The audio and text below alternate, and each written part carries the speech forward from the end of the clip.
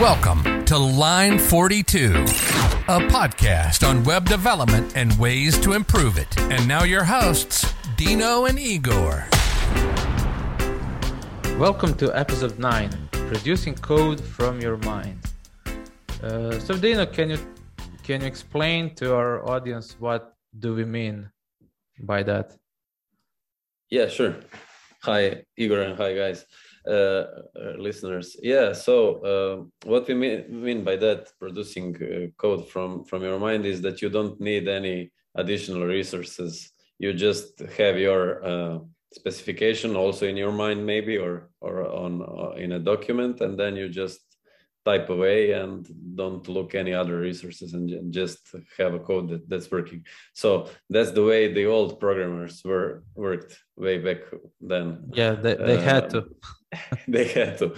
So, but of course it happens for every more senior developer. I would say maybe it is also happening while you're junior. It's not that you have to be really experienced to have that. You just need to be experienced in some particular aspect.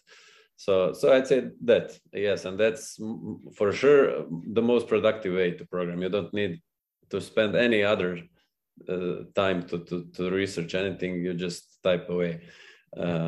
Yeah, so that's the basic idea, and I think that as our industry is progressing, this is becoming more and more rare. So yeah, it's hard to follow up on everything. It's hard to, especially if you have a job descriptions like you and me, maybe like full stack developer, because full stack developers these days is something like 5 persons. Yeah. 15 years ago, because it really happens that you need to set up the server, that you need to do all the stuff. I mean, it's easier with tools today. I personally don't understand most of the stuff that's happening on the Linux in a depth, you know. Yeah, I mean, I'm scared of such DevOps. Stuff. Yeah, but you do it when you need it. Yeah, so yeah. That's true. I mean, I'm trying to find some good resources on DevOps just because of that, but let's not sidetrack on the topic, because we could talk about that all day long as well. For sure. And yeah, I mean, producing code just from your mind, just looking at the editor and on your keyboard and just writing it all in one go. It's definitely possible with experience and with years of working with the same type of stuff, right? So maybe, I don't know, I'm doing that with PHP and JavaScript because with years and years of experience, I know how to write for each. I know how to access arrays.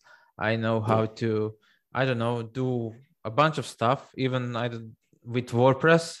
Especially, I mean, most of the functions I use are usually the same.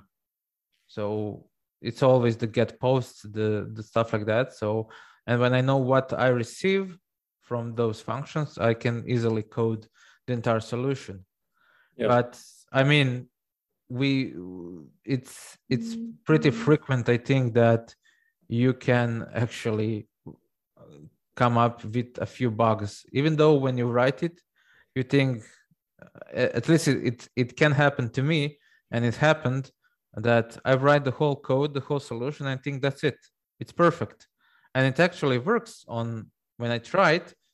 But the problem there is that you often don't actually realize that there are some scenarios that you didn't think about while writing it straight from your mind. For example, I'm looping through an array, and while I was producing code right from my mind, I didn't think that there could be an item that doesn't exist in an array.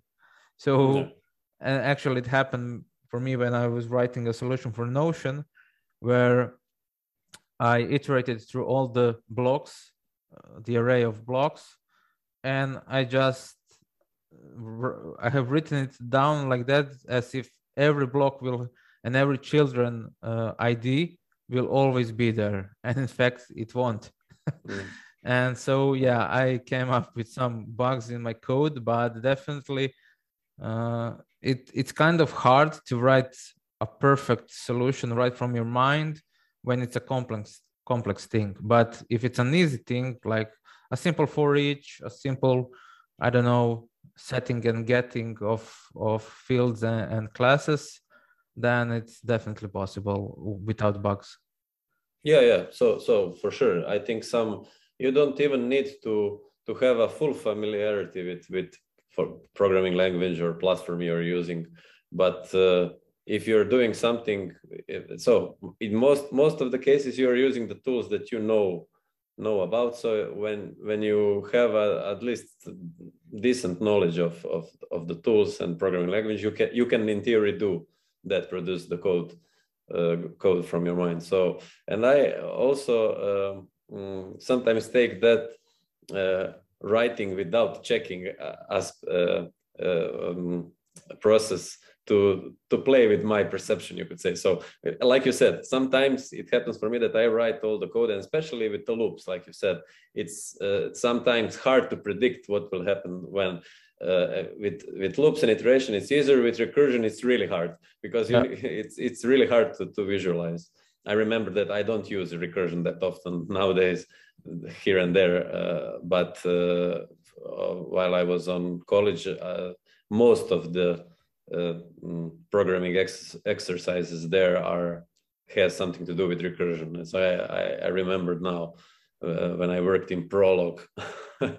It's a logic programming language where it's really hard to visualize what's happening, what is happening with during the execution.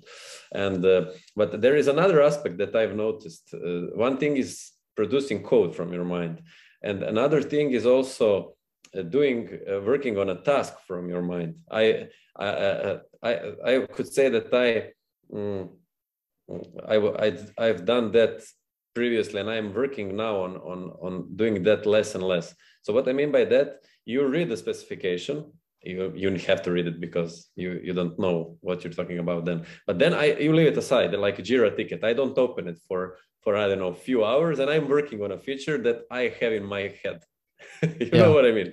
And then I'm working, and then I go back to the ticket. Oh man, this is not at all what is needed. I mean, it is, but I missed a lot of aspects in a way. So you could say that producing code from your mind is not only related to the loops, variables and stuff directly in the code, but it is also, so that's why I think programming is really good for your brain, because you have to think about what you're doing and then how you are doing it as well. So and you also need to think a few steps in advance, because you want the code to be easily adjustable and actually support the next feature or something you need to add in about, I don't know, a week or so, when this is tested and put in production, for example.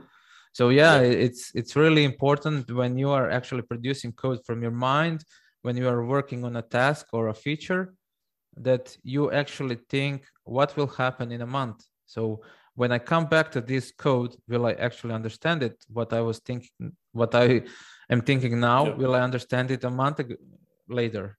And that's also important. Sometimes I lose a few minutes, even sometimes an hour, in refactoring the code I've written, just because when I've written it, it was great. And then later on, I'm thinking, how can I structure this better so I can actually work on it later on and not having a hard time understanding what I wanted to, I mean, that's also another aspect when you're just producing code. You need to think about how it will affect you and the other developers that come after you. Yeah, for sure. That's what just one more thought to what you said here. I think it's it's like compassionate developers are good developers. When you're working and you're thinking about first yourself, you will need to and you're expanding the circle to others, and who knows, somebody who really has the readability of the code in mind. Maybe they are also thinking about somebody who even is not a programmer in their programming language, but still it's easier to understand. So some programming languages have this. PHP is in Laravel is good with that, but some other programming languages I worked with, like Python, the community there is really keen on that. They're really. You're reading Python like it's English, it's sometimes if it's written that way. Ruby is also like that. I remember from tutorials. That's also it. Everything depends on the developer or the team working on, and the standards they put on the code, and that's quite good. But I just thought of another issue when you're producing the code right from your mind. Because a lot of time when we are doing that, we will just test our idea, right? So let's just test it if it works, and then you end up with variable names like A, B, C, and stuff like that. and if it works and you don't refactor it, you will really have a hard time later on working on that, because you won't understand what each variable meant or function, right? You create a function with one word or maybe two, and it doesn't actually describe what it does. And at that time when you were writing it, it was Crale 100%. But just a few hours later, you probably won't know what. So basically, when you're producing code from your mind, you have to work in at least two steps. First, write it down, everything you have in your mind. Then second step is read it and think about your future self. So read it. Can you read it in plain English? If you can't read it in plain English and understand what has been written, then you have to refactor it. And refactoring can be just renaming the variables or functions, or can be structuring the code for future uses as well. But definitely at least two steps are required for me, at least. I agree. And I was just thinking about that yesterday, that I would like to start producing better code by implementing similar strategy to what you said. So I'm thinking about when working, imagine that somebody who knows at least as much as you do, but is critical. And when you write your code and it is working, let's say it is working, and then you have to send that code to that guy. Would you be willing to do so? I don't do that at all. I must be honest. I think say that. You just. But, with that, what you said, I think I remember there was a saying, but there was years and years ago. I can't really recall it completely, but it was in a way like write your code as if the next one who will read it is a maniac, a psychopath with an axe, right? So you don't want to alarm such a guy, right? So I know it was something like that. I think. I mean, if you are going to give that code to a psychopath, a developer psychopath, you want it to be happy. You want that guy, to be happy. So write it like that. But definitely, I mean, it's a better way to structure that. That idea is to help your future self think of yourself. And I mean, you know that even if you go now and read some code you have written a year ago, especially on your side projects, for example, you probably won't understand everything. I mean, and just remember that feeling when you're trying to decode what you have written when it comes what it came from your mind, and then think about that, right? So that the second step is definitely refactor what you've written when it comes from your mind. Yeah, there is also one more thing I remember now. Every time you call your variable X or I or J, a kitten dies somewhere. Yeah, I mean, when you we are approach getting it like dark that, here. yeah. when you approach it like that, you will never write X or Y or. I mean, but we all do it. Yeah, all jokes aside, sometimes every one of us does that. I think it's so normal when you're writing the for loop to use the first one is I, right? Yeah. I mean, it's so natural. I don't know, but it makes sense because even if I use the one letter for iteration in the for loop, I kind of course, I is the default one that I'll use, but sometimes I actually like to, even if it's one word, one letter, I use the first letter that item begins. So it's an item, it's an I. If it's a car, it's a C, something like that. So now, I mean, for I don't know cars, I will probably use C because it starts with a C. That's something I used to at least structure it a little bit better, but definitely from tutorials, from teachings and stuff like that, you're used to read the for loops with one letter variables for iteration. Yeah. I mean, and I for iteration, it's logical. So, and X and Y and other stuff are there because of connection with mathematics. So it's So I'd say for producing code from your mind, that's maybe not always the good approach. I think of course people for sure need to I mean, if I were to give somebody advice, I would say never do that. Always at least do, as you said, 2-3 iterations in your head. And if it's more complicated, then write the steps down. Or maybe try it in a notebook. That was my point. So if it's something really complicated that you couldn't explain to your peer, then for sure you need to drill down more because you will for sure miss something and so on. So and if you understand, sorry, but if you understand the topic really good, then and you know the programming language really good that you're working in, then you can try. It will probably save you time if you're sure that you have everything spot on. No problem. I just wanted to say that usually the part that we produce are usually the most simple stuff. So it's not the complex solutions that, at least for me, for the complex solution, I have documentation everywhere. Tabs, at least 2 or 3 tabs open just for documentation. But I guess for producing the simple stuff, you can definitely code from your mind because you know that stuff, right? I know jQuery because I used it for years and years. So I know I can use the each in jQuery for stuff like that. I know how to prevent the code from firing there. I know how to trigger events and stuff like that, or listen to events. So it comes natural to me when writing it.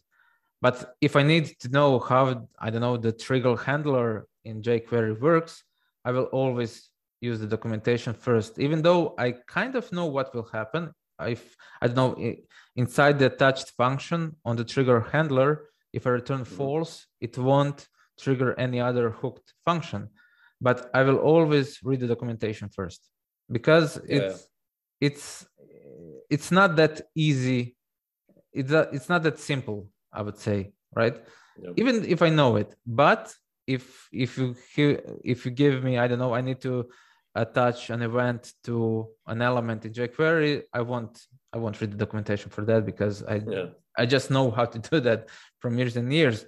But I also wanted to say that producing code from your mind and bragging about that, it's not something to do, right? It's not a badge you carry. Oh my God, I can do that without reading the documentation, because I am it's guaranteed that you will fail at least one small bit in that code.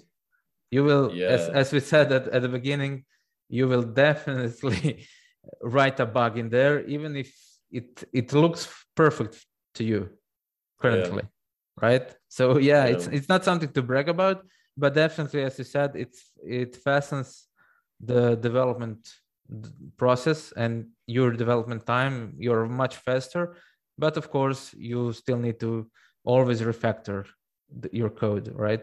Write it, try it out, refactor it, and do it all over again. I mean, that's our job. And I think that in our industry, this is more true than in others. That we are constantly making mistakes, and I would say that one of the first things I use to detect, in quotes, or to know if somebody is more junior is how they are they have a dramatic reactions to errors, or they're telling sorry all the time. And I was like that for many years, and then I just realized this is how it goes. Bugs are the main thing in the that's happening. But I understand that in some other lines of work, bugs are more rare because the whole system is built that way. Let's say in medicine, they have so many, and they also do mistakes. I will not say they don't, but they certainly don't have 100 bugs a day like I do. They have more rigorous tests, I guess. Yeah, for sure. I mean, we have the quality assurance in our work, but some bugs can slip but usually such bugs that slip through to production are not that major. Those are usually, elements are not aligned correctly or stuff like that. Because those stuffs that are important, they are tested as well, like payment stuff and things like that. You wouldn't want to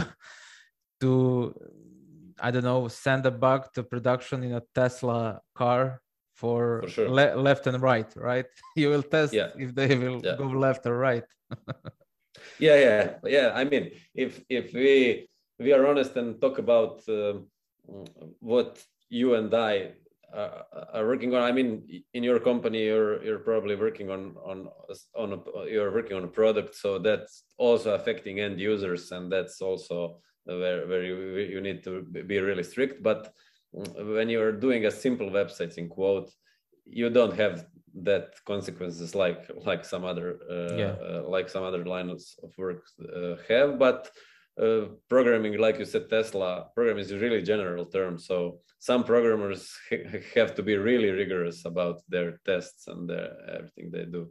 So I'd say produce your code when you're confident you understand first what you need to do, and you understand the tools that you need to do the task with. So sometimes, like as you said with jQuery, I know where I'm weak, or at least I try to know. And then sometimes I default to documentation. Other times I don't. Yeah. Sometimes I try without documentation just for play when I have time. Or that's true. Like yeah. So it's all because if you try it even without documentation and you fail, you will read that documentation usually only once, because you will remember that later. Of course, if you are using that same code and library in the next days or months, but if you skip that and try to do it again, 3 months later, you will again default to documentation. I mean, for me, when I'm currently trying to produce some Laravel code, I have tabs on documentation, their default documentation all the time, just to be there for quick access. For sure. I mean, we talked about that in some previous episodes. Already, documentation is the best friend of every programmer, and that's just how it goes. But when you repeat some tasks second, third, fourth time, it's good to practice this. So I remember, maybe I listened to that on Tim Ferriss' podcast or somewhere, but how to be in the zone of if what you're doing. So you could say we are describing that in a way now, but that in being in the zone would be additional layer or additional upgrade to what we're talking about. And I think I remember that's I don't remember who was on that podcast, but I remember that the topic of being in the zone was there, and they said maybe Robert Greene was that or somebody like that. I'm not sure, but it was to be in the zone when you're doing something, to be genius and something in quotes. There are some prerequisites. First is that you really know in depth the topic that you need to do, and then later on, and you when you start, you need to be really strict about things. Ask yourself many times questions: if am I doing the correct thing, and so on. And then later, when you do this many iterations, then you can be more relaxed and playful, you could say. So yeah, what I mean by that, you must be playful to enter the zone. That was the topic of that talk, and that's really true. So you have to be on the edge in some level, and then also be playful. And in my opinion, to be playful and relaxed, you need to have all those things that I mentioned. You must have many repetitions of that behind you, knowledge, and then you can be relaxed. And when all that happens, then you can be in the zone and really code that away, and really good creative ideas will come, and you will maybe be able to produce the code with minimal bugs. And yeah, I mean that's as other things, it comes with experience. So because you experienced bugs, you know what can happen, you can predict in a way what might happen, and you know that even if shit hits the fan, you'll know how to solve it in a way. So definitely with experience, and we experienced a lot of successes and failures and everything in between. So you definitely are a bit more relaxed when coding, because you know that even if bugs happen, you will know how to fix them. But of course, with years, you will produce less and less bugs. Yeah, it's less obvious with coding. I think that playing an instrument is the most usual example of that. So at first, when you're a kid and trying to learn to play guitar, you have rough movements, and you are all everything is not connected well. And then as you progress, you're not only sounding good, but you can even look around and smile, and it's still producing music. That's what I meant by that playfulness. And it's not obvious that it is also here. That same thing is happening in programming, but it does. I experienced it not that many times, but I did. Sometimes you just get in the zone, and all the correct thoughts come to mind, and you remember everything, you take everything into consideration, and boom, in, I don't know, 1 hour, something that would usually take you everything more is time clear. is there. Yeah, everything is more clear. Yeah. So I think we are pretty done with that topic, I would say. I mean, we definitely covered everything, at least what I wanted to cover. So have you worked on something interesting this week? To be honest, I cannot recall anything interesting. The usual stuff, but everything is interesting. So you could say, well, I cannot now highlight anything. Nothing comes to mind at the moment. And you? I worked on. I wanted to work on the SaaS that I'm working on, but a client project has resumed, so I have to work on that part. But I'm using and trying with that project more and more the grid system, so that's kind of fun to try it out. Although I found out that with sliders such as Slick Slider and stuff like that, when the width of that grid item is not defined, it's not fixed, the Slick Slider, for example, will actually not behave as intended. So I had to work on that a bit and fix at least the slider width. That's something new I learned, for example. Yeah, and yeah, I'm actually working on my Twitter presence. So almost to 2K followers. So that's quite an achievement for me. That's great, man. Thanks. Yeah, hopefully maybe by the end of this week when we record. So now it's Thursday. Maybe by Sunday I might jump to 2K. But if not, yeah, I'm not too worried about that. But it's fun to experiment. And as I like to teach, like I taught on my blog, now I'm actually using also Twitter as my platform to share tips, tricks, and also teach WooCommerce and WordPress there as well. So it's cool. Kind of fun. It reminds me of a forum on all days. Not sure if you used forums and stuff like that. Yeah, for sure. But you know that when you, I don't know, reply to a topic, and then you every few minutes refresh the page to see if there's a new reply, so you can see what someone else said, and you can reply again. So it's exciting. I know what you're describing. Yeah, and that's the feeling I get now from engaging on Twitter. But it's the bad side of that is it can become addictive, right? So I'm trying to work less and less on that.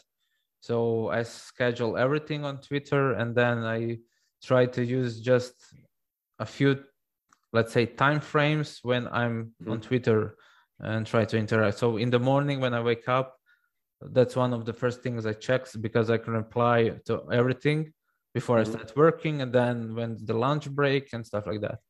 So you have a windows in your day. I think that's a great approach for email and social media. So that's actually what I've been working on recently. Cool. And yeah, by the next week will be the end of March. So this is also another thing that I'll try to create the SaaS and finish the free version by then, because I made it a goal for me, so I can actually test if users will use it and what bugs, and then I'll see what bugs did I produce from coding, from producing code from my mind. Cool. Yeah, but that's all. Well, awesome. Thanks guys, thanks to all listeners, and see you in the next episode. Thank you for listening. Watch for bugs on Line 42.